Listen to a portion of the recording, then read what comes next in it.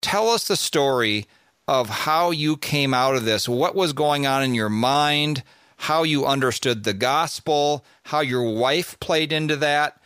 Give us a snapshot of that story. People can read about it in the book, but just tell us how God saved you out of this.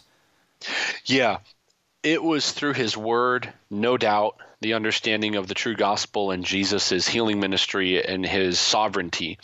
And he used people along the way. So a quick 3.2-minute sermon would be, you've got the coach, you've got the girl, and you've got the pastor.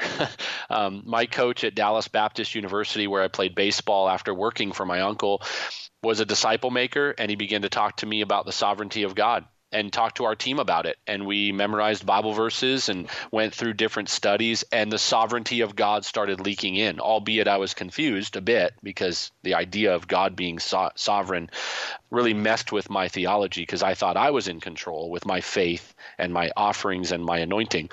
But that messed me up. And then God brought my wife along, and we tried as a family to fix her. She didn't speak in tongues. She didn't come from our background. She drove a Toyota Yaris. I drove a Hummer. She worked as a server at a restaurant.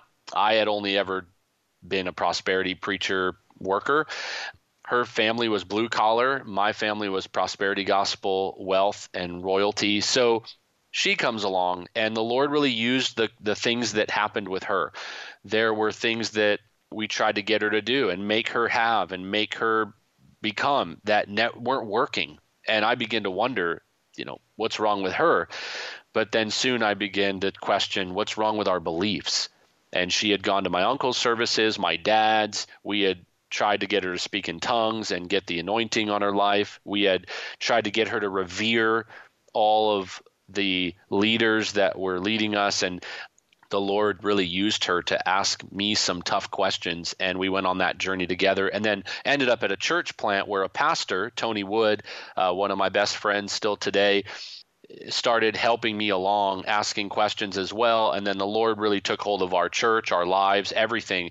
And I preached a sermon one Sunday, and Tony gave me a MacArthur commentary, and I preached John 5, the healing at the pool of Bethesda, and made a few observations that Jesus healed one man, he healed him immediately, and the man didn't even know who Jesus was. So I thought, well, Jesus didn't heal everybody.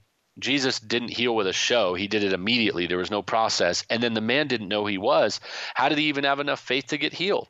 And I began to study right there the passage and realize that Jesus' sovereign power in healing is what the Bible teaches, and that we cannot turn his healing ministry into a formula for monetary gain. My entire world came crashing down.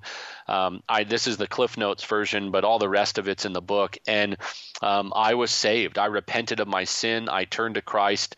He won victory in my heart, and I committed to preaching the true gospel since that day.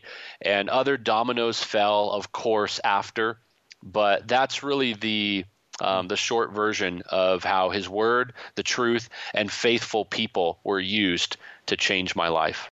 We hope you gained from this short take of the Christian Worldview radio program.